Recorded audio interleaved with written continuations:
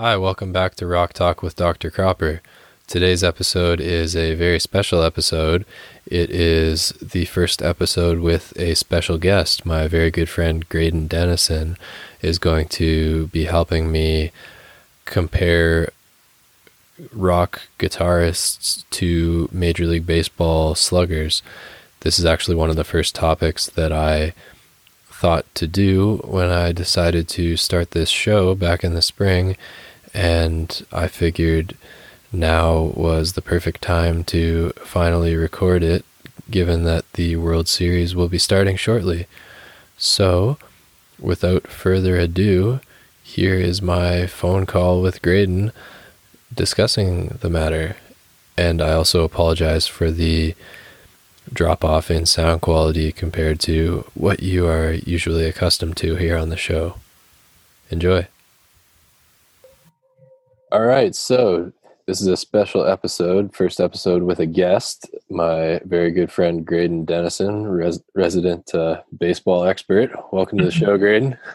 Thanks, Zach. Thank you for having me. We've been talking about doing this episode for a while. I'm glad that it's coming into fruition. We have. This was actually one of the first topics I thought to do when I decided to start the show, and figured this would be the right time with the World Series about to begin. Yeah, the MLB playoffs have been heating up the last couple of weeks. It's been a weird season, right? Yeah. 60-game modified season due to the coronavirus. But I have to say, like, even with no fans in the stands and somewhat of a concocted product on the field, it's still fun to watch. The Astros Rays series has been really interesting, and I have to admit I am pulling for the Braves in the other series, but I guess you never know what can happen. Yeah, I am pulling for the Dodgers, but it's not looking promising. So yeah, I mean the Dodgers have been knocking on the door for years, so in a way it'd be kind of good to see them, win one. But man, the Braves are likable. They got a lot of young kids. Freddie Freeman's a good bat. I'm satisfied with most of the teams that are still in the playoffs, and I'm just interested to kind of see how it shakes out. And you're right, it is a relevant topic because it can connect with the theme of your show, and it also can give all the sports fans, those crossover sports music fans, something to kind of connect with. Precisely. All your out there. Right. So the topic is comparing rock guitarists to MLB sluggers. And right. have a couple more than 10 because we added a few at the last minute here. And we're going to go alphabetical by guitarist's last name. So our first comparison we have is Duane Allman and Roberto Clemente. Interesting one. I'll be honest, when you were talking with me earlier about kind of putting together a list, I love the work. I love Duane Allman. I was interested to see who you'd pair him with, and you went with Clemente. I'll be honest, I wasn't expecting you to talk much about Roberto Clemente today, so I'll let you start with what drew you to this comparison. So part of it, and as you'll find listeners as we go along here, it's not the same sorts of similarities with all of them. In one case, it could be playing style and how their swing looks. In other cases, it could be lifestyle sorts of things. So in the case of Allman and Clemente, they both passed away very young in motor accidents. Allman died at 24 in a motorcycle accident and Clemente at 38 in a plane crash. So they had that similarity. And both are still considered among the best ever at a particular skill. In Allman's case, slide guitar playing, and in Clemente's case, his arm strength. One of the best arms in league history. 3,000 hit club member too. Yeah. Yeah. No, I can see those comparisons, both with kind of like a tragic end, dying at their peak. Clemente has a legacy that transcends baseball. And that's something that I've always admired about him with his humanitarian work. That the league has the award that they give now in the league to, I guess, the player that has the most community work, most humanitarian causes behind. And I think that's something that's important for him. Is there that with Duane Allman too? I don't know. Did he involve himself with things beyond music? Like, that would be a good thing to think about when looking at him and rounding him out. Funny you should say that. I actually discovered a quote in my research in the last hour or so where the reason that the Allman Brothers album after his death was titled Eat a Peach is some reporter had asked him what he was doing about the revolution or to support the revolution. And he said, like, whenever I'm in Georgia, I eat a peach for the revolution, as in, like, basically saying, I'm just a player, man. I just want to play.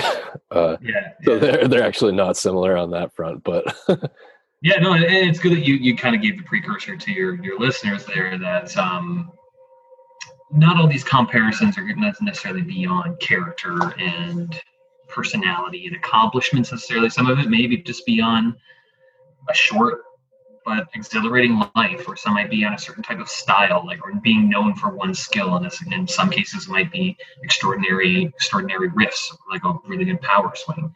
So we are going to have different comparisons, but as we kind of flesh them out, we're probably going to play with some of these ideas just to kind of really think about, are these really comparable, athletes and guitarists? And this is one that kind of struck me on the list. I can see where you're going with it, and some others might be actually, you could probably slate some other guitarists in with this Clemente comparison. That's sometimes the unfortunate thing with rock music, is sometimes there's been quite a few excellent musicians that have died tragically young, but that have still been trailblazers.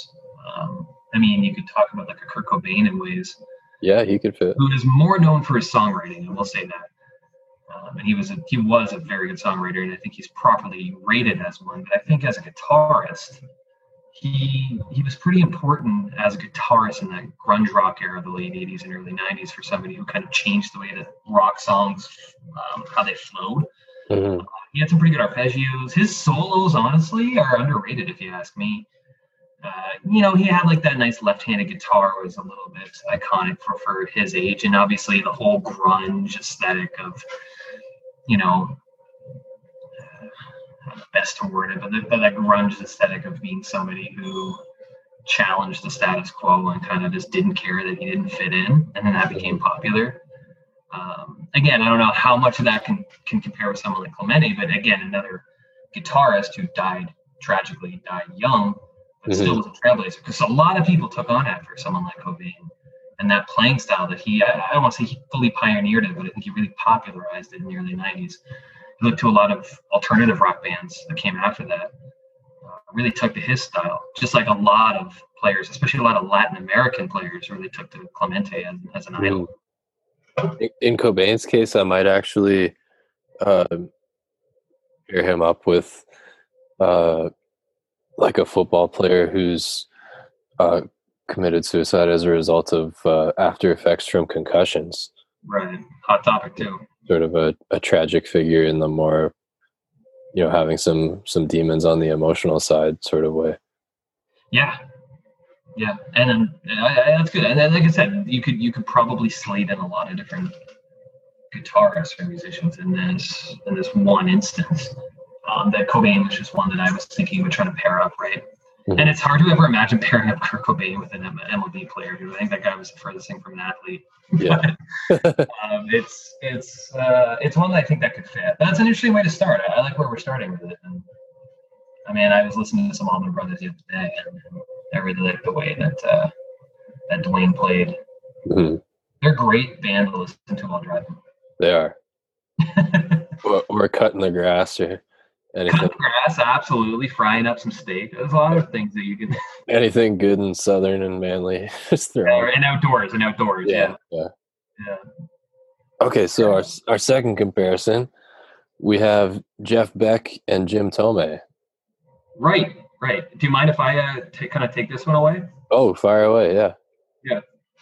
So I was thinking, because, sorry, you're probably hearing my dog lapping up water in the background. He's a very bad drinker. Chetty's our third guest. Chetty's our third guest, yes, my little bulldog pug. But yeah, so when we were thinking of comping guitarists with MLB sluggers, a name that is often forgotten about in baseball annals is Jim Thome's. The guy has 612 home runs, and he was incredibly solid for years and years on teams like the Chicago White Sox, Cleveland Indians, Cincinnati. He was on Cincinnati, wasn't he? Yeah. I don't believe so. He played in the NL. I should know this. I'm forgetting this. I thought he played them. Sorry. Yeah, I'll pull it up while you're going, don't worry. Okay. He had 612 home runs. He's somebody who's often kind of forgotten about. A little bit of I don't want to say a boring player, but his swing was he had a smooth, sturdy swing. He didn't have a lot of charisma to him personally. Obviously, those who know him as an analyst are going to probably challenge me on that. But as a player, he kind of stayed in the spotlight. He wasn't a 5-tool player. Mostly, he was a DH or a first baseman for most of his career, but kind of slid under the radar in terms of fandom. But the guy could slug. And he was around for a long time. He was around for a long time. And when I was thinking of somebody to compare him to, I wanted to think of somebody who was consistently at the top of their game for a long time, or has been for a long time, yet is rather underappreciated. That's what led me to this comp. And we talked about it. Jeff Beck could be a good comparison. Somebody who has been a world-renowned guitarist for since the early '60s, right back in the Yardbirds days. Mm-hmm. And obviously with Bandy former after, but you often don't hear his name discussed in those kind of like roundtable debates about who the greatest guitarist is. Yet, he belongs up there. Kind of like how Tomei, who's like top 10 all time in home runs, needs to somewhat be given his due when thought about amongst the ranks of great sluggers. So that's kind of what drew me to that. I'll let Zach kind of like dovetail off of that, but that's kind of where I was going with it. I think it fits. Yeah, definitely. I mean, both were contemporaries of many of the best and most well-known, yet are relatively unknown to the more casual fans. I mean, Beck took over for Clapton in the Yardbirds, and then Page joined him for a while, and then Beck left, and as you say, has had a great solo career and a remarkably under-the-radar one for someone who is such a highly respected technician. Mm-hmm. And then, as you say, Tomei, easily the least well-known member of the 600 home run club, which is strange because he only retired, in the past decade, in 2012. Yeah. Well, I remember watching him play. He was a guy that was really tough to pitch to. He could hit off just about any pitcher. I did look it up. He didn't play for the Reds. He played for the Phillies as well. He played for a number of other teams, but predominantly, as I was saying, the Indians and then the White Sox. I guess playing in the AL Central doesn't give you a lot of exposure, so to speak, but doesn't have a lot of I think he's criminally underappreciated. Do you think Jeff Beck is the same in terms of how he's underappreciated? And funnily enough, Tomei won the Roberto Clemente Award in 2002. Oh, cool. I didn't know that. I mean, I really like him as an analyst on MLB TV, as well as I think he does some work with ESPN. But he's a really good technical analyst, where he breaks down plays from the perspective of a hitter. Yeah. And you could tell that he really knows the game inside out. Just like I imagine picking Jeff Beck's brain on how to play guitar. I imagine the guy's just a wealth of knowledge. But he is somebody that kind of keeps himself out of the limelight. And that was just kind of like how Jim Tomei was up until he kind of joined the TV game recently. Maybe we can see more public appearances with Jeff Beck. Definitely. Okay, rolling along. Our third comp here is Chuck Berry and Willie Mays. So, matchup. Yeah, I mean, both of them were pioneers. Berry sort of created the mold of the guitar hero archetype, and likewise, Mays sort of set the mold for the 5-tool outfielder archetype that is now highly sought after by baseball executives. And as you say, both are known for their speed, and also were dynamic performers who both had a signature sort of move or play. In Berry's instance, he had the duck walk, and Mays with his over-the-shoulder catch in the '54 World Series, which is now known just as the catch.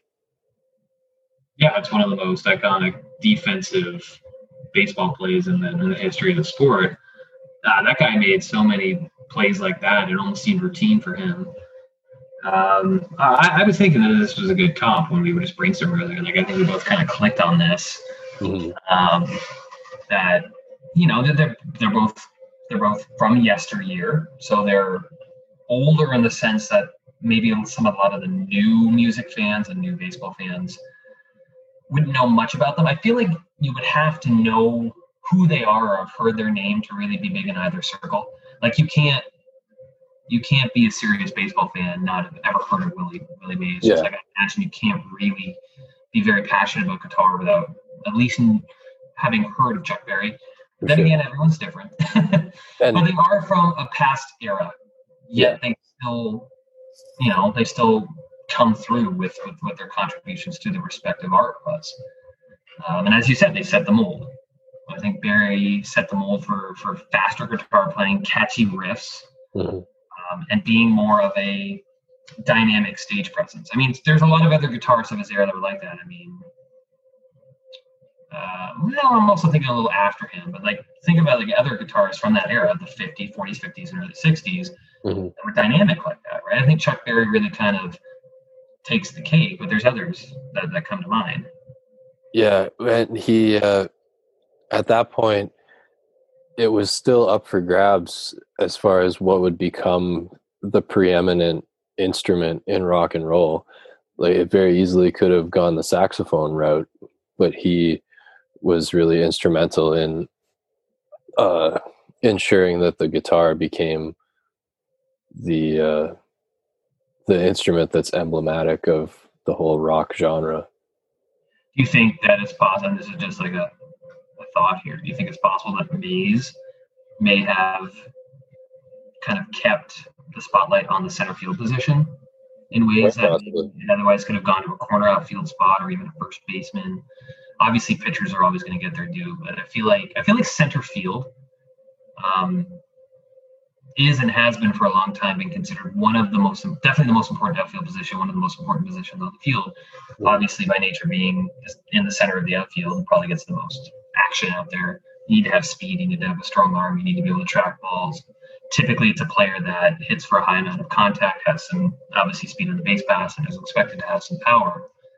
I think that Willie Mays archetype really kind of solidified that as what obviously executives look for in a center fielder, but also what the game considers the center field position as needing to be.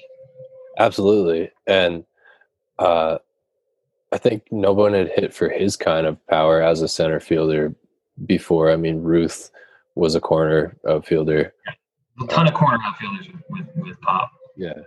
And there's been a ton of center fielders with contact and speed as opposed to not having too much pop and defense. I think Willie Mays may have kept some of that spotlight on the center field position and archetyped what a great center fielder needed to be, and that was a 5-tool player, quite frankly. Yeah. When you conjure up the images of great center fielders that followed Willie Mays, they may not all be as good as he was at certain aspects, but they all have the same kind of tools. Ken Griffey Jr., Mike Trout.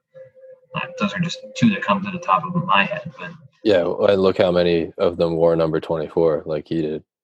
Right, and not to digress, but to change topics, but it's a similar case is made with those looking at Michael Jordan's impact on basketball players. Right, look how many players. Obviously, the positions in basketball are a little more murky. Right, in baseball, it's not positionless. Yeah. I mean, shifts might be making it a little bit closer to that, but that center field position remained iconic because of Mays in many respects, and then that kind of follows through with the number. Whereas in basketball, I think like it's more just about the number and the way you play. It could be any position, but I digress.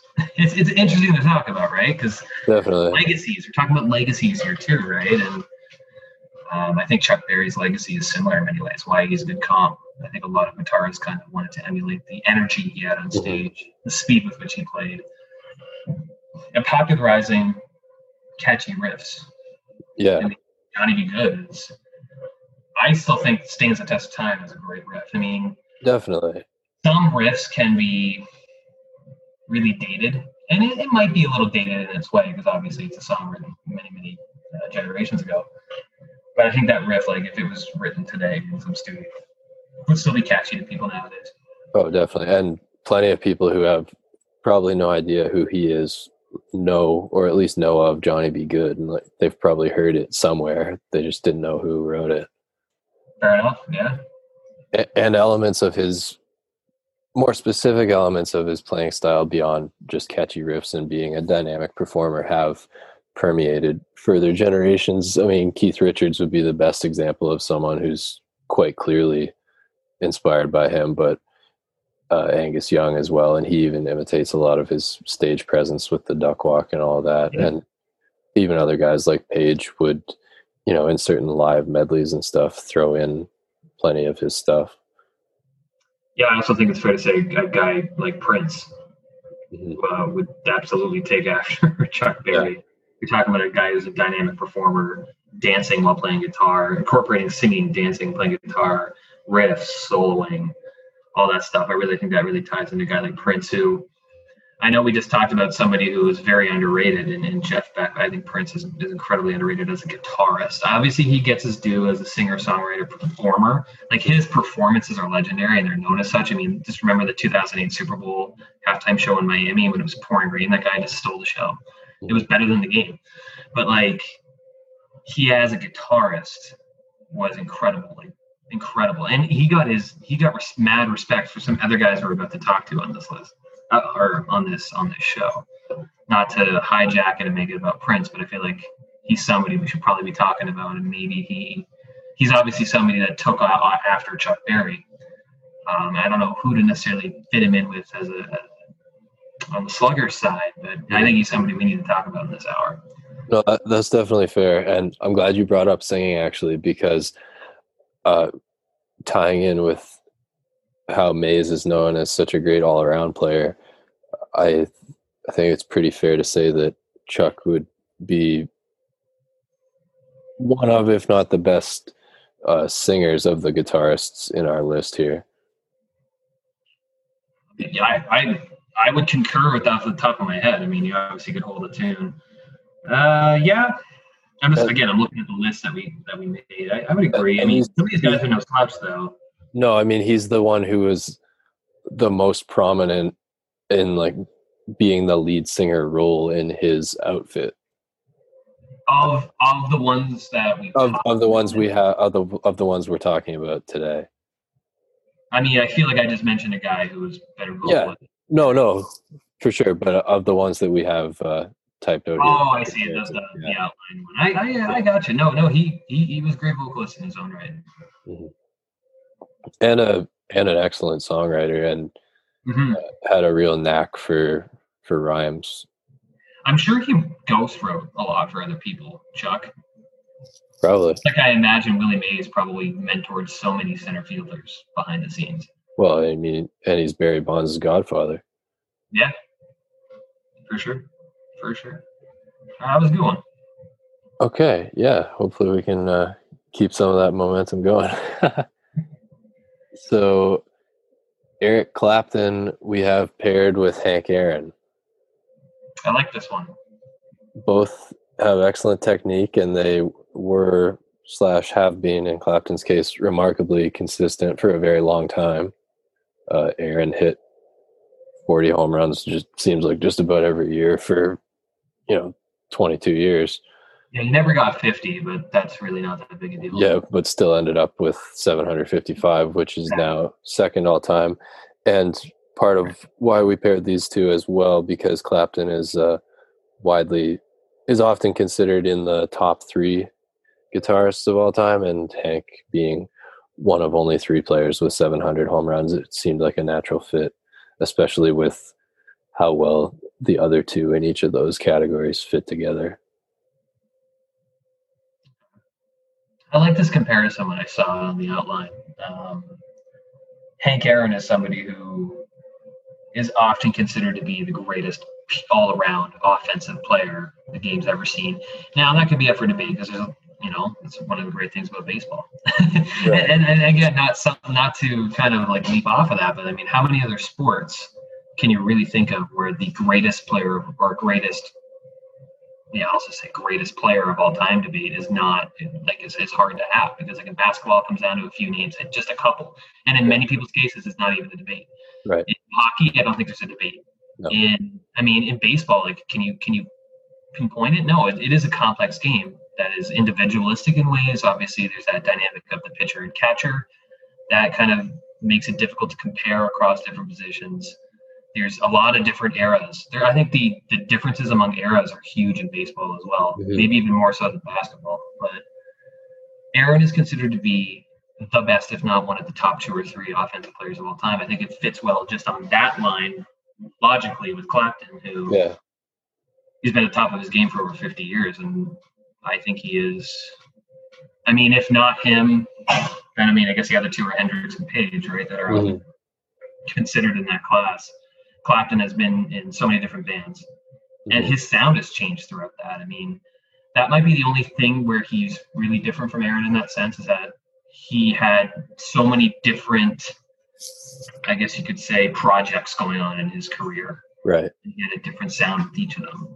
Some could argue that he got better when he went from Yardbirds to Cream to some of, Derek and the Dominoes, some of his more solo stuff, and then some of his collaborative projects later on. I personally love his solo stuff. I really like his Cream stuff too. When I'm talking about pure riffs. Oh yeah, Sunshine of Your Love is one of the best riffs. Iconic. Another one of those riffs that stands the test of time. Sorry, my dog is gagging on water again. Right, so yeah, there's that. I think his riff work in Cream was his best riff work of his career. But when he's talking about his soloing and his stage presence, I really like some of his later stuff with Derek and the Dominoes and as a solo artist. And I don't know if I can say the same about Aaron. I mean, he was pretty consistent throughout his career. Didn't move around to too many teams. No. I don't know if he was better. If his swing maybe changed when he got older, and some hitters, their power actually increases with age. Other parts slow down. I don't know if he had that same kind of trajectory as Clapton, but where it really fits in is just like that appreciation of their greatness. Yeah, he was. He was a pretty spindly guy, so he had to have had phenomenal technique to crank 755 homers, being as slender as he was. When you see highlights of him, you think, like, that's the guy who had the home run record for over 30 years, but a long time. Yeah.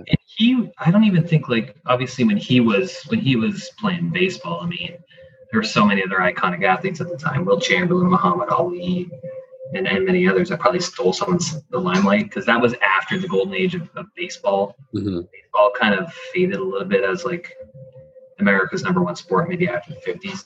Right. Back then a baseball player was a huge celebrity. Yeah. They still are in ways, but I think Aaron suffered from that a little bit because he was, for a while, the best offensive player in the game.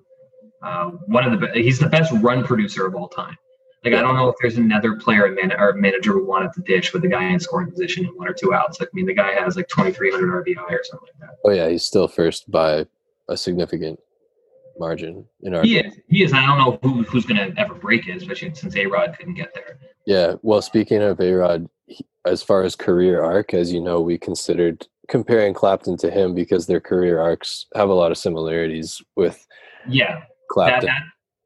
Sorry, I didn't mean to cut you off. Oh no, it's Clapton with his early stuff with the Yardbirds and John Mayall's Blues Breakers, comparing well to A-Rod's Seattle years, and then a brief but very high peak with Cream, comparing well to A-Rod's 3 years in Texas, and then all of his solo stuff after that would line up with A-Rod's time with the Yankees. Yeah, A-Rod had some great years with the Yankees. He went 2 MVPs there, didn't he?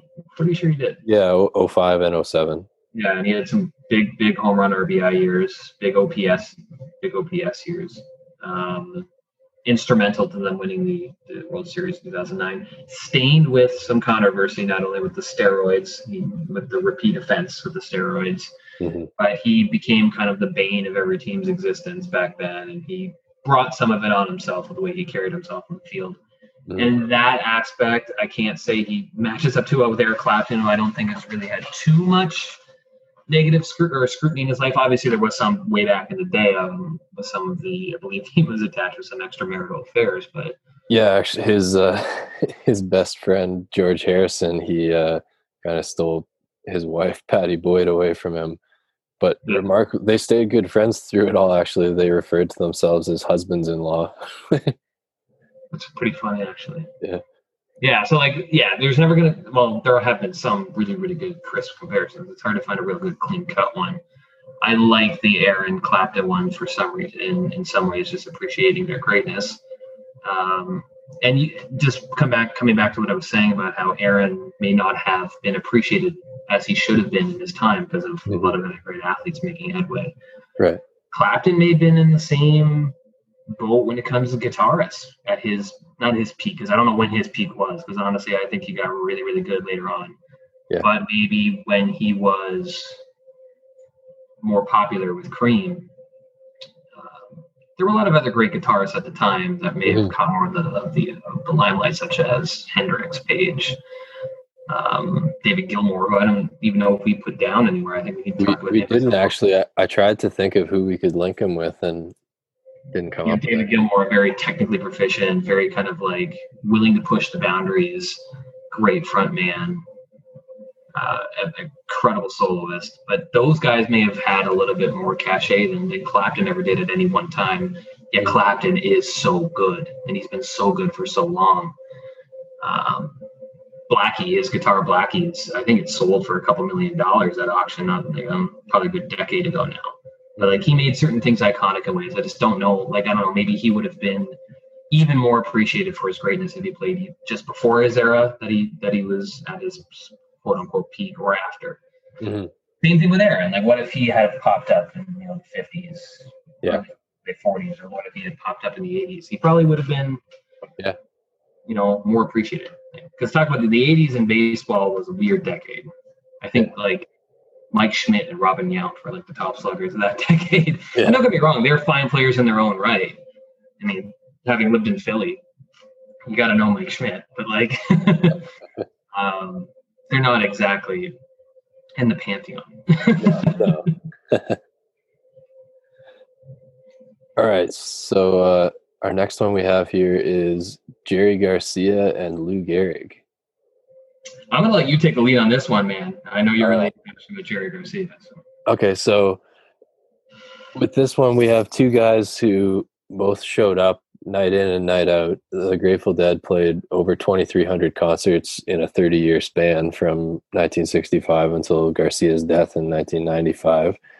And he was on solo tours during most of the gaps between Dead tours. So the guy played like probably close to 3,000 shows in a 30-year period. Just loved being on stage.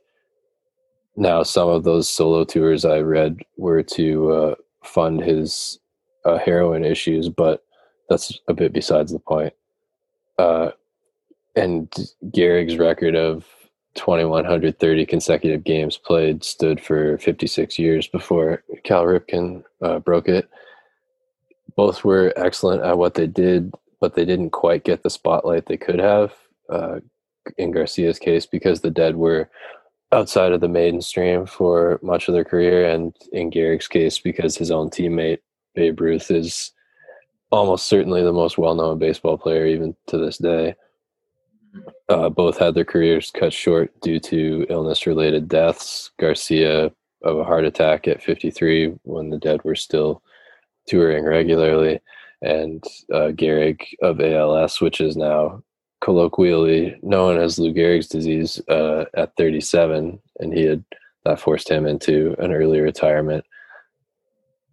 And both were known as kind, gentle spirits whose motives were pure, and they just genuinely loved what they did. Yeah, Jerry Garcia was a great guy from all accounts that I've heard. Yeah, I see where this comparison holds up. I will admit I don't know everything about the Grateful Dead. I know that they have some good songs, and Jerry Garcia is an icon. I can see what you mean by, life getting cut short, the careers getting cut short, but still had very good ones. I mean, Lou Gehrig, if you look at any of his numbers, he's still top 10 in a lot of offensive categories, top 20 at least. And his place was higher for many, many decades, even though he did leave his career at his prime. Would have been scary because I don't have the stats in front of me. I am going off memory, but I know a lot of baseball stats, and if I remember correctly, he has something like 1,830, 1,850 RBI. I think it's actually like 1995. Oh, was it him? Okay, somebody does have that. Yeah, I thought maybe that was Bonds, but Uh, Bonds is really close too. He's 19 something as well. yeah, it could be Gehrig. I know Bonds has like a one like that where it's like basically sounds like a year at that point. But yeah, Gehrig had a lot of RBI, over 1,800, maybe over 1,900, and Aaron's number one with 2,297, I believe. Yep. He would far and away be the all-time RBI leader. Yeah, because he retired at like age 35. Yeah, if he had played an extra, well, I think expecting him to play at 38, 39 is not out of the realm. I mean, the dude, obviously, you have to factor in the ALS. I can't say outside of the ALS, but the dude was a machine. I mean, he played in over 2,000 straight games. That held in. Sorry, what? Oh, I just pulled it up. It's Aaron 2297, Ruth 2214, Pujols now has 2100. Yeah. A-Rod 2086, Cap Anson 2075, Bonds is 1996, and Gehrig's 1995. So there you go. Okay, they're right near each other. Yeah. I knew Bonds had a weird one that sounded like a year as well. But like he would by far be the all-time leader in RBI if he had played a few more years, which is totally within the realm considering just how fit he was. Mm-hmm. I mean, I think Cal Ripken Jr. took the record from it, didn't he? Yeah, he did. Yeah, and I think that one still stands. Right. And that's another thing. In this modern game, when players are getting rest, load management is not just a basketball thing. Yeah. When players are getting rest to improve their performance for the games that really, really count, and guys are getting more injuries, quite frankly, especially with turf. Mm-hmm. Nobody's going to even touch that record. No. That Ripken now has, that Gehrig did have, and probably would have continued to have if he had stayed healthy. That's just how good this guy was. That's how good Gehrig was at producing runs. And I know that Murderers Row lineup had a lot of other big bats in it, but I honestly think Gehrig was probably the most valuable bat in that lineup. Well, and he had a definitely a big enough chunk of seasons after Ruth had left the Yankees to prove that he wasn't just piggybacking off of Ruth's impact on the offense. Right. And RBI is it's a stat with mixed feelings. It is, I think it's very indicative of your ability to perform in the clutch. Mm-hmm. I think it's very indicative of your ability to, I guess, hit in certain situations that require you to come up with a big hit. You're probably hitting a lot of, doubles, triples, and home runs if you're driving a lot of runs. Not necessarily, but usually. However, it does involve your teammates in a way, because your teammates have to be in scoring position in order for you to drive them in, unless, you're just hitting solo home runs.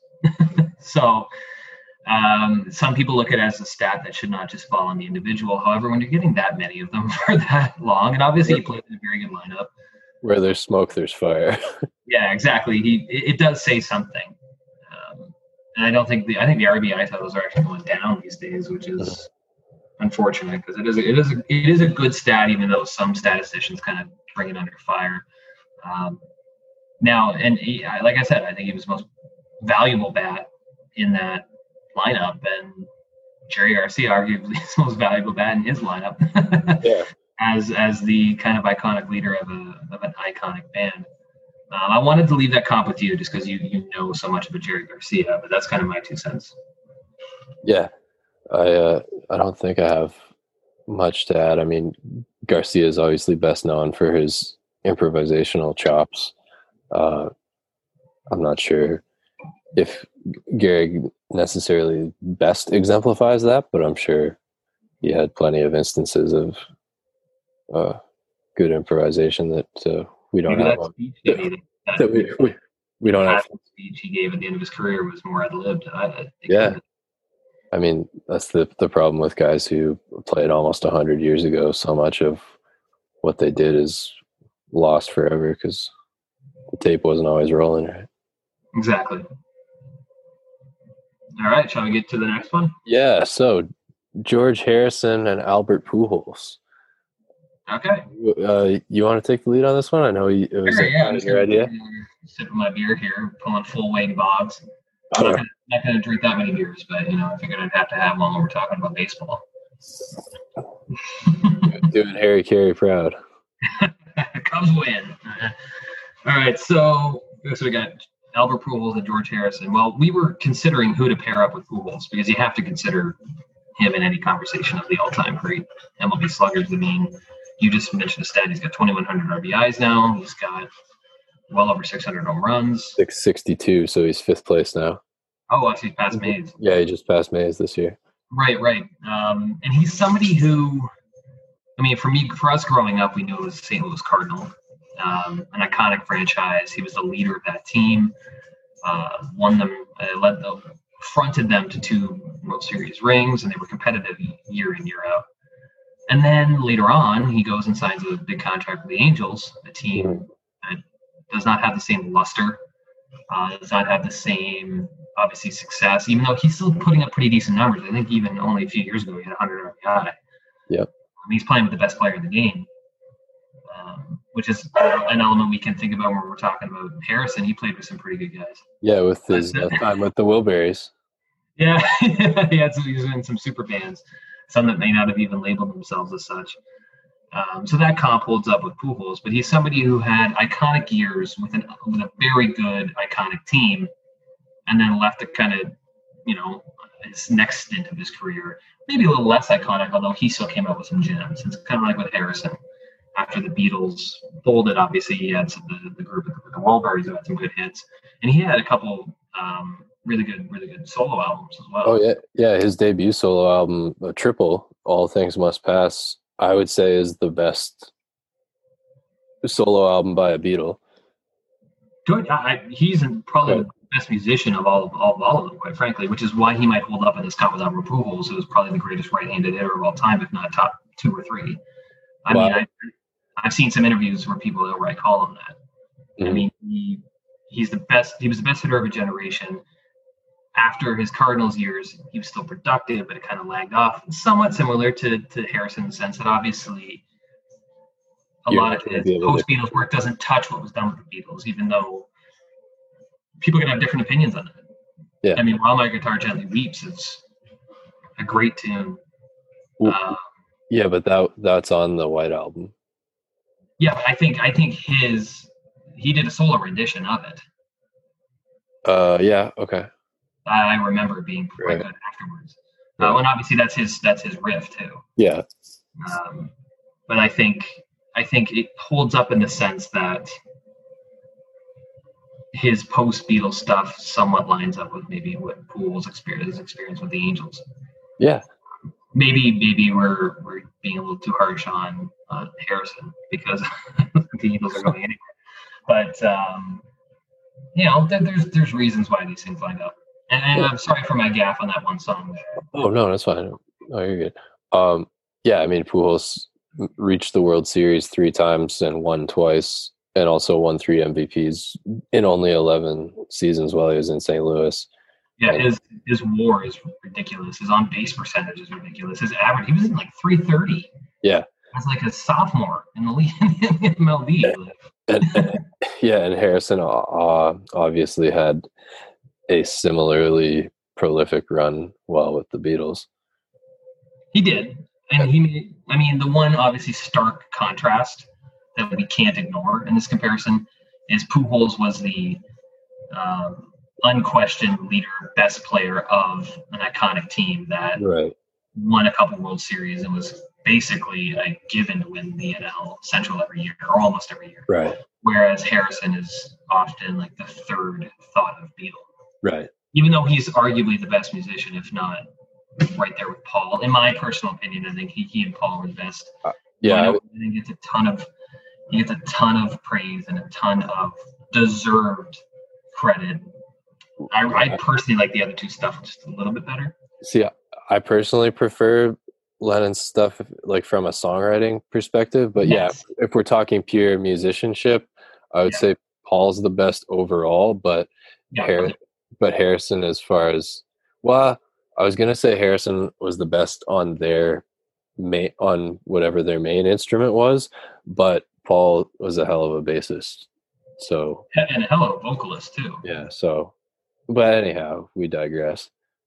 Uh, That's the one thing that makes that difficult. yeah, Is there's a lot of reasons why that comparison has worked, and I like that we came to that because I think Harrison needs to be mentioned in this. mhm. But And that is one stark thing that might be tough to get past. I actually have two other things that I noticed some similarities with them. In both cases, their faith is very important to them. Harrison's Hindu faith permeates a lot of his songwriting, and Pujols is a Christian and points up to the Lord whenever he crosses home plate after a home run. So there's that similarity. And also, neither were as flashy playing style wise or personality wise as some of their contemporaries and others of similar ability were, but don't let that fool you. Exactly. Okay, our next one we have here, Jimi Hendrix and Babe Ruth. Right. Both widely regarded as the greatest of all time at what they did, and both are likely the most well-known in their respective fields. The second of our big three guitarist and 700 home run club member duos. Ruth, of course, right. third in home runs with 714. Both died relatively young. Hendrix at 27 and Ruth at 53. But in both cases, you could argue that we've reached a point where their legend has ballooned beyond reality a bit, resulting in them now being slightly overrated. Okay. I mean, in Ruth's case, his stats are still among the most impressive. Oh, okay. I totally see what you're saying. Including the advanced metrics, but he played prior to racial integration, which is something you have to consider. Mm-hmm. You have to consider it because just look at how many Black players, Latino players, Asian players that have improved the quality of Major League Baseball through their entry into it. I mean, a lot of the players that we're even making comps to today are Black players. Yeah. And if you played before racial integration, I do believe that is an asterisk on your name. Babe Ruth was still an incredible baseball player and a kind of global celebrity and ambassador for the game. But that is a mark that has to be mentioned there. Well, and obviously he has been surpassed in some major statistical categories. And I know, yes, he is sometimes considered to be the greatest, still considered to be the greatest baseball player of all time. And I don't consider him to be, though. And I think a lot of other people that love the game feel the same. Mm-hmm. Some of that has to do with playing before the racial integration, but it's not purely because of that. But yeah, no, he sometimes does get a little overrated for sure, especially amongst older fans. And for the sake of consistency, we should mention Gehrig also played before integration. Mm-hmm. I was thinking that when we were talking about that. That's true. Maybe as a guitarist, you could speak a little bit more to how Hendrix compares to Ruth and could also perhaps now be a bit overrated. Well, or maybe you totally disagree. I do agree in a way. Okay. Don't get me wrong, Hendrix transformed the instrument in many respects. I mean, playing it with the hand that he played it with. Also, you mentioned earlier that Barry was probably the best or one of the best vocalists of the group we're talking about. I think Hendrix was actually a pretty darn good vocalist. It's hard to actually recreate some of the stuff he was able to do. Obviously, his guitar playing overshadows it, but he needs to get his due for that. I agree, and it's funny because he actually didn't think very highly of his own voice. Apparently, he was always asking them, like, oh, can you, like, add some effect to it, and, like, trying to get them to hide it. But what gave him the confidence to give it a go was actually seeing Bob Dylan's popularity, and he thought, well, if this guy can make it as a singer, so can I. That's true, yeah. I mean, he's not the virtuoso on the microphone, but he holds his own. Yeah, and obviously he has some great riffs, great solos, great live acts. I think sometimes dying as young as he did and at the peak of his career, which is where he died, unfortunately, it produced a smaller catalog. And he doesn't have that longevity. Not that means that much, but it does a little bit in the sense of that he has nowhere near the catalog that some of these other guitarists have, both in terms of number of bands and albums they produce, but also just in different styles being evolved over time. I mean, one of the reasons we kind of hailed Eric Clapton a few minutes back was that he did have that. Obviously, that's really of no fault to Hendrix, unfortunately, dying so young. But I do think sometimes people look at him through those kind of tinted glasses because he died so young. And not, that happens across the board with other things too. When you look at politicians, when you look at anybody. And sometimes I think it needs to be considered that, man, there's probably a lot we didn't hear from him. I wish we did. He was a great guitarist, but I do sometimes think people could be just a little stubborn about insisting upon his place atop the list. And don't get me wrong, there are some times where being insistent upon somebody's greatness is fair. I just feel like in his case, it's special. People should be especially aware to not do that. Yeah, I agree. I mean, I have or maybe not total. I'm quite confident that he would have done some really far out and cool stuff in the 70s. And I imagine he probably would have got into some interesting, like, acid jazz rock fusion sort of thing. Mm-hmm. But you can't give credit for stuff that was never recorded or conceived, of course. And yeah, both these guys have this sort of mystical aura that surrounds them now, and there's a sense of cool that kind of goes along with their name, and I think people sometimes want to tap into that and can be. Yeah, I could see that. I mean, Babe Ruth's name carried a lot of celebrity. I think that might be a little bit more so in the case of Hendrix. I think Hendrix really personifies cool, kind of hip. Mm-hmm. But a bit of counterculture too, whether he meant to or not. I think he did, but you never know. I don't think Ruth necessarily embodies that, obviously, for obvious reasons. But yeah, they both have a lot of clout attached to their name in terms of celebrity, and it's a good comparison. I don't have qualms about the comparison, but I do agree with the talking point you had about both being looked at a certain way, maybe a little overrated. Not that they're both not in the pantheon, which they are. Mm-hmm. I just don't think we should definitively say Babe Ruth is the greatest hitter of all time or Jimi Hendrix is the greatest guitarist of all time. It is a conversation. Precisely. Now, moving right along to two of their main competitors, we have Jimmy Page and Barry Bonds paired up. Okay. So this is the third of our big three guitarists, 700 home run duo. Bonds is the all-time leader, of course, 762. Both have two fairly distinct sections to their careers, with the second being when they really hit their stride and the one for which they're most well known. Page's first section would be his prolific session days and his time with the Yardbirds, and his second, of course, would be Led Zeppelin, a band that were everything to the 70s that the Beatles had been to the 60s, basically. Easily, yeah.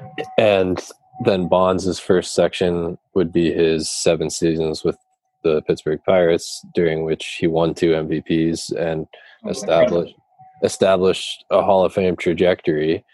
And his second section would be his 15 years with San Francisco Giants, during which time he won 5 additional MVPs. No one else has more than 3, and became the most feared hitter to ever step in the batter's box, I would say, during his peak.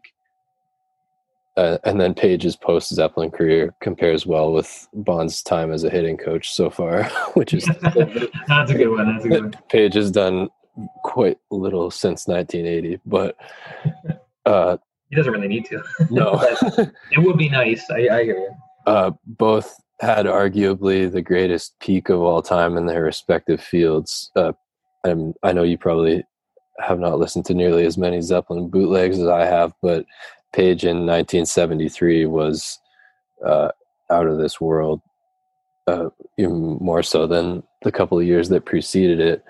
And then Bonds with his 73 home runs in 2001, which are a record.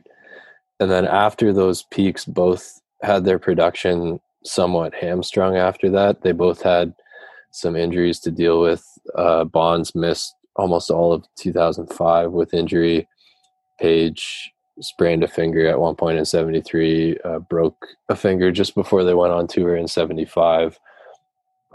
And then in Page's case, he also had some substance issues, and Bonds faced an unprecedented number of intentional walks, but both of them still capitalized when they did have a chance to shine.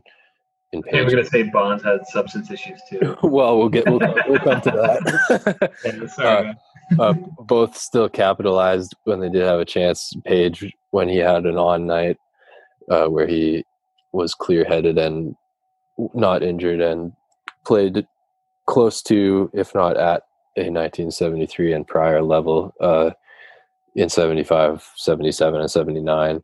And in Bond's case, if and when he saw a pitch to hit after 2001, he typically made the most of it. Both were more versatile than most of their contemporaries. Page, you could argue, is the best acoustic player of the traditionally top-ranked guitar heroes, and Bonds is the only player with 500 home runs and 500 stolen bases. Both have had a somewhat acrimonious relationship with the media, and both have had to deal with cheating accusations. In Page's case, allegations of Led Zeppelin plagiarizing old blues artists, some of which are substantiated. And in Bond's case, the steroid allegations, which he's never admitted to, but has generally been accepted as truth.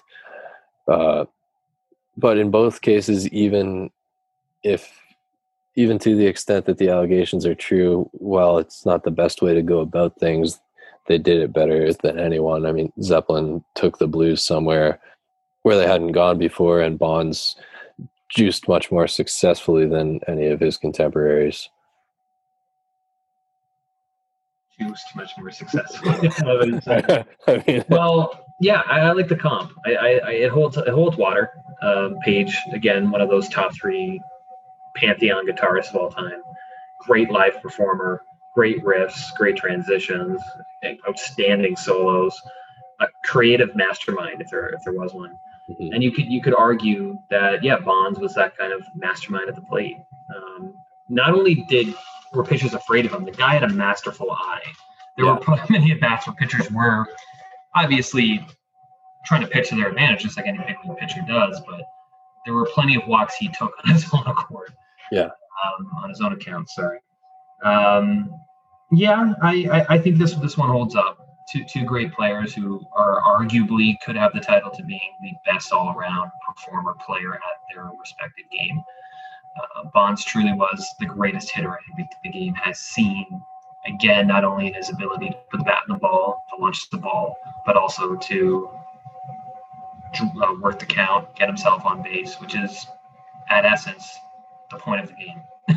Yeah. Bonds would fit in super well in today's game. I think he could hit against shifts pretty well. He would draw a ton of walks.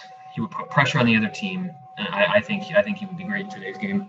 One thing, when you were regaling us with your list of comps between the two, and this has probably been your most comprehensive comp so far, mm-hmm. That struck me was how, like you were saying, okay, both had two stints of their career that were drastically apart from each other. And obviously, in Jimmy Page's case, I mean, the Yardbirds are a great band, but Led Zeppelin is iconic, and his work with Led Zeppelin is what built his career. Mm-hmm. Bonds obviously had great years with San Francisco. It's almost undeniable he was juicing the whole time, if not almost the whole time. That's one thing. Yes, his numbers did jump, but he was amazing on the Pittsburgh Pirates. That team was very good. They came very close to really kind of breaking the seal open many times. Especially when Jim Leyland was their manager. I mean, Barry Bonds was their best player. He was a 40-40 guy. Gold Glove just about every year from left field. I think his Pittsburgh Pirate years are way better than Jimmy Page's like Yardbird years. It's like it's hard. I understood what you were saying, and yes, obviously his Giants years are notorious in ways, good and bad. I think those bad parts of those Giant years, it doesn't really stack up as a comp in that one aspect. His Pirates years did put him on a Hall of Fame trajectory, but I think he's going to be voted into the Hall of Fame based on them more. because it's almost undeniable that he was choosing most of those Giants years, especially the year that he broke the record. Obviously, went on to set the all-time home run record. I was referring a second ago to the single season record. Right. I think a lot of the voters are going to lean more on his Pirates years, where he was arguably a Hall of Famer already, or at least by, I don't know, when did he leave for the Giants in '95? 93 was his first year in San Fran. Did he win the MVP that year, or was that? He did, yeah. Okay. He won 90 and 92 in Pittsburgh, and then 93, 01, 02, 03, 04 in San Fran. Yeah, I knew he was in Pittsburgh still in '92 because they went pretty deep in the NL playoffs. But yeah, even by the time he got to San Fran, he was probably going to be a Hall of Famer already. So I think the writers are going to really lean on those years when they have to eventually let him in, because they have to. Yeah. Just because there's a big stain on those San Fran years. So that's just the one thing I would kind of push back on in terms of making that claim for both of them that they had two drastically different stints. I see where you were going with that, but it works still. It's a good comp. Fair. I mean, the Zeppelin years do have some stains, but it's more for stuff that didn't affect the music, like, you know, shenanigans with the groupies after the show and stuff like that. But yeah. Fair enough.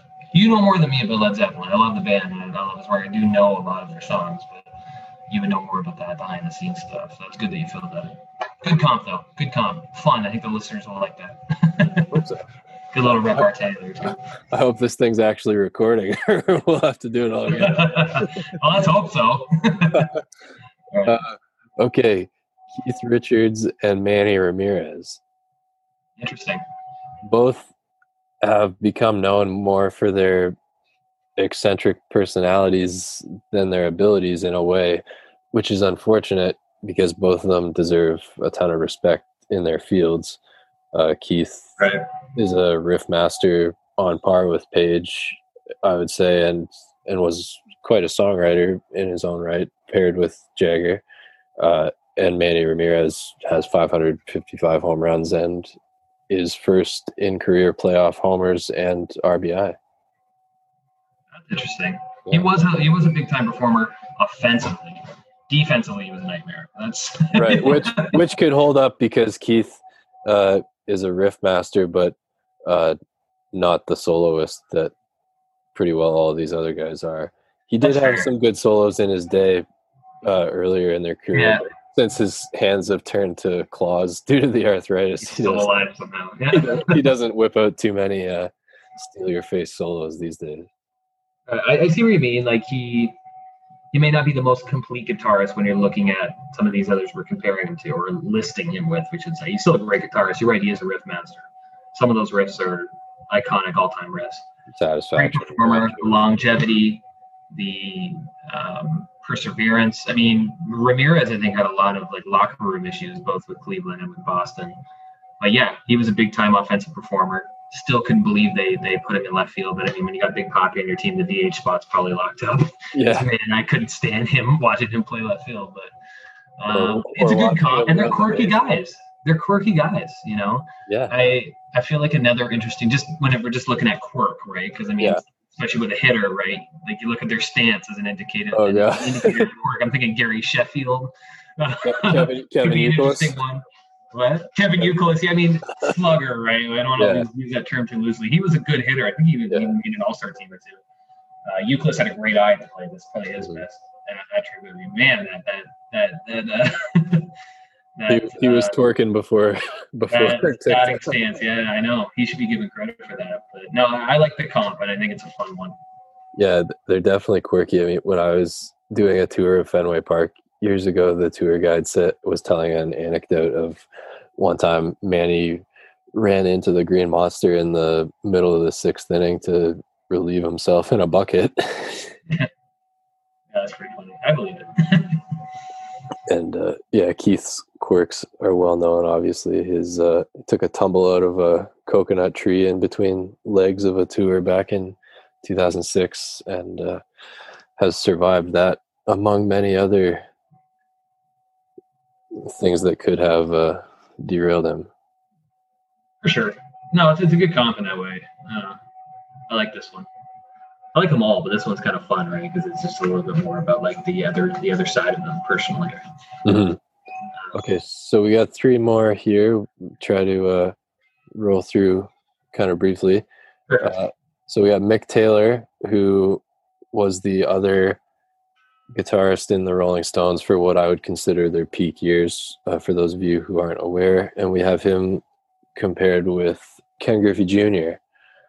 Both of these guys were prodigies who made it big quite young. Taylor, I don't think, was 20 yet when he joined the Stones, and Griffey made his debut at 18 or 19, right? He was 19, but yeah, really young, the kid, right? Yeah, but the main thing that drew my attention to these two as being similar is Griffey is known especially for how smooth his swing was, and Taylor is also known as a very smooth melodic soloist, which was a great compliment to Keith's riffing. And also both of them had their production somewhat cut short compared to what it could have been in Taylor's case, because he left the Stones after about 5 years, and in Griffey's case because he dealt with a lot of injuries once he got to Cincinnati. And then he got overweight too. Yeah, that never helps. Okay, this was one of those ones on the list that I was a little unsure of at first, because I mean, Ken Griffey Jr., smoothest swing in the game, best left-handed swing I've ever seen. Long career, the epitome, right up there with Willie Mays, but the epitome of a five-tool player. You can make the case that if those injuries and the weight issues, we'll just call it, didn't kind of slow him down, he probably would have the all-time home run record, potentially, and certainly would be a member of the 3008 Club. I think it's a crime that he isn't quite there for those reasons. I see what you mean. I mean, you obviously know more about his tenure with the Stones. If he's that smooth a player, like, I mean, you're saying he's as smooth a guitarist as Griffey is as a swing. If you think so, I mean, that could work. I was also thinking Stevie Ray Vaughan as a smooth soloist, kind of just like smooth vibe with his music could be an interesting one here. He was also considered a great guitarist, right? Yeah, that could definitely work as well. I'll send you some Taylor stuff to explain my point, but yeah. I see what you're saying. It's like that. It's a. I know it's a high praise, but I feel similarly that he would rank much higher in the pantheon had he stayed in the Stones this whole time and benefited from that sort of limelight. And he also lost some of the limelight while he was with them, because Mick and Keith are always going to attract the lion's share of that. And they also kind of cheated him out of some songwriting credits, which doesn't help either. But yeah, anyhow. It's a good one. It's a good one. I just think I think Stevie Ray Vaughan could also work in that case. But, I guess obviously Griffey was somebody. Sorry, my apologies. Griffey was somebody who was just so smooth, epitomized five tools. Somebody who was the most iconic baseball player in the '90s, which was a tough decade for baseball, as we know, with the strike and everything. But I think he was kind of like that glue. Well, that was the other thing I was going to say, that they both sort of had their peak at a time when there were a lot of other really high-ranking people taking a lot of spotlight.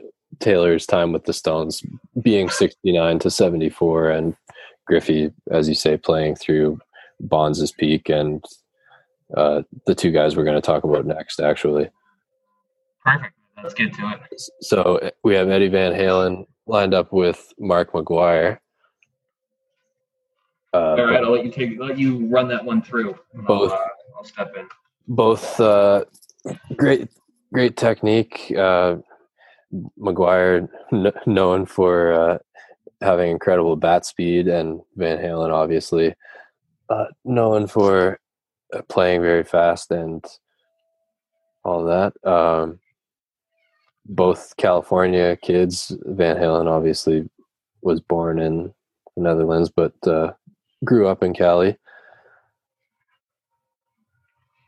Okay. And both really hit the ground running. McGuire set the rookie home run record with, didn't he hit 49 or something as a rookie? I believe it was 48. Okay, right. 1987. And so you have that hot start, and then Van Halen. I mean, Eruption is on their debut album, correct? So I think so. Yeah, but that's a great he also technical song. Yeah. burst onto the scene already at a peak. Yeah, I think EVH is a good one to bring up as somebody who may have brought guitar back into, kind of made it sexy again, right? Because Right. you could argue that for a while there, especially in the 80s with different types of pop rock and other types of music kind of taking over, the same kind of rock guitar god had kind of died a little. Yeah, and Not completely, but a little. Punk had been pushing back at that sort of Yeah, absolutely. And I think someone like Eddie Van Halen may have brought it back to the fore, and he actually invigorated a new generation of music fans into soloing, heavy guitar playing, really good technically proficient guitar playing, and he also revolutionized some things. He was ready to go out there and try different things. Very highly energetic guitar player. You mentioned Eruption, that's a great one. I can see how that compares with McGuire to being somebody who, especially in the 90s, when he and Sosa went on that run that kind of recaptured people's interest in baseball after the strike had kind of taken things away. And obviously the popularity of the NBA wasn't helping the MLB. Mm-hmm. It kind of brought some people back to baseball in ways he's kind of like that, where he kind of just by that old muscle and brawn, knocking balls out of the park, kind of brought people back to what they used to love about baseball. Not that people only love home runs about baseball, but hey, it helps, right? Check the long ball. So it works in that way. Yeah, I can see what you're saying there. I also think Slash could fit in here too, as somebody who in the 80s kind of came along a little after Van Halen was really big and brought being a lead guitarist back into its sexy form in rock music. A great soloist, really good riff artist, good performer when he's somewhat sober. Yeah. Or I shouldn't say that. Maybe just, yeah. You know what I mean? Yeah. It's the truth, right? Yeah. I don't know. Maybe McGuire knows a thing or two about that too. I have a feeling he and Jose Canseco were having a little bit too much fun in the late 80s. They probably played some games in some interesting states. Yeah. But yeah, I think those two could work well with someone like Mark McGuire, who we have to talk about. I mean, he's not in the top, 5 or 10 all time in home runs. So I think he's close by. He had a great career, and he really did kind of bring a lot of interest back into baseball and bring a lot of the old school fans back to baseball in ways that I think Van Halen and Slash to a degree did with some of those people interested in guitar. Yeah. He's at 583, I believe. So I think he's like 12th now. I think he's just outside the 10. Yeah. Those both work, I think, for those reasons. And Eddie Van Halen, unfortunately, recently died. So rest in peace, of course. Rest in peace. Okay, so our last one we have here is Angus Young and Sammy Sosa. Now, my logic with this one is they're both quite undersized, but they made up for it with enthusiasm and being sort of larger than life performers, and both could also be seen as somewhat one-trick ponies in the sense that there wasn't too much to Sosa's game besides the power hitting, and Angus and AC/DC in general have sort of stuck to their winning formula for the past 40 years. Raw power. Yeah, he showed up big. He was a great live performer. Yeah, as a guitarist, good riffs, good solos. Do you think he's underrated or overrated, Angus Young? I think he's overrated by AC/DC diehards, potentially underrated by some who I think people forget how that there actually is a decent amount of variety and clever songwriting in AC/DC's catalog during the Bon Scott era. It's really once Brian took over that the lyrics went way downhill. mean, I love Brian. He's obviously who the singer was when I saw them, and like he's been a great addition for them. But Bon was definitely a superior lyricist, and Yeah. so I think he, sort of they get the same sort of effect that the Stones get in popular opinion, where they've been around so long, just doing big tours, playing the greatest hits, and kind of almost like a jukebox, that people forget that they actually were good and innovative in their peak. So and just like AC/DC, I feel like a lot of purists may look down on someone like Sammy Sosa, who obviously there's steroid implications, and he was huge in bringing a lot of fans back to baseball, just like Mark McGwire. But I think a lot of the purists would refrain from including them in their list of great players because of the steroid allegations, but also because, he wasn't a complete player. Yeah. That was a good one. Okay, so that draws us to our conclusion here. I had a lot of fun with this. Thanks for coming on, and hopefully we can... Thanks for having me, man. I appreciate the chance to contribute to the podcast, and I'd love to be on again sometime. Yeah, I'd love to have you. We can do some other sports music crossover, maybe lead singers with quarterbacks or NBA superstars or something. I'd love it. I'd love to talk about the NBA players. Yeah, that would be outstanding, in my wheelhouse too. So, as I know, I brought it up several times in today's discussion. But no, I had a lot of fun doing this, man. Thanks for putting this together, and it was fun to think about. It was fun to actually execute. So, yeah, likewise, man. Good luck with it, and we'll talk again soon, man. Okay, take care, buddy. All right, take care. All right, so that was Graydon Dennison and I comparing rock guitarists to MLB sluggers. I hope you enjoyed this episode and that you feel inspired to take in the World Series as a result. And thank you, of course, for listening and for being a loyal listener if you've been around for a while. And welcome if you're new to the show. I hope you like what you hear. If you feel so inclined, you can leave a rating and review on Apple Podcasts or whichever streaming service you use. That's most appreciated. Also, I am now selling Rock Talk with Dr. Cropper shirts. If you are unaware, you can reach out to me on Instagram at rocktalk.dr.cropper, on Facebook, Rock Talk with Dr. Cropper, or you can email me, rocktalk.dr.cropper@gmail.com, and I would be more than happy to facilitate you purchasing a shirt. They are going for $40 Canadian or 2 for $70. So let me know if you'd like one of those, and I will see you next time. Class dismissed.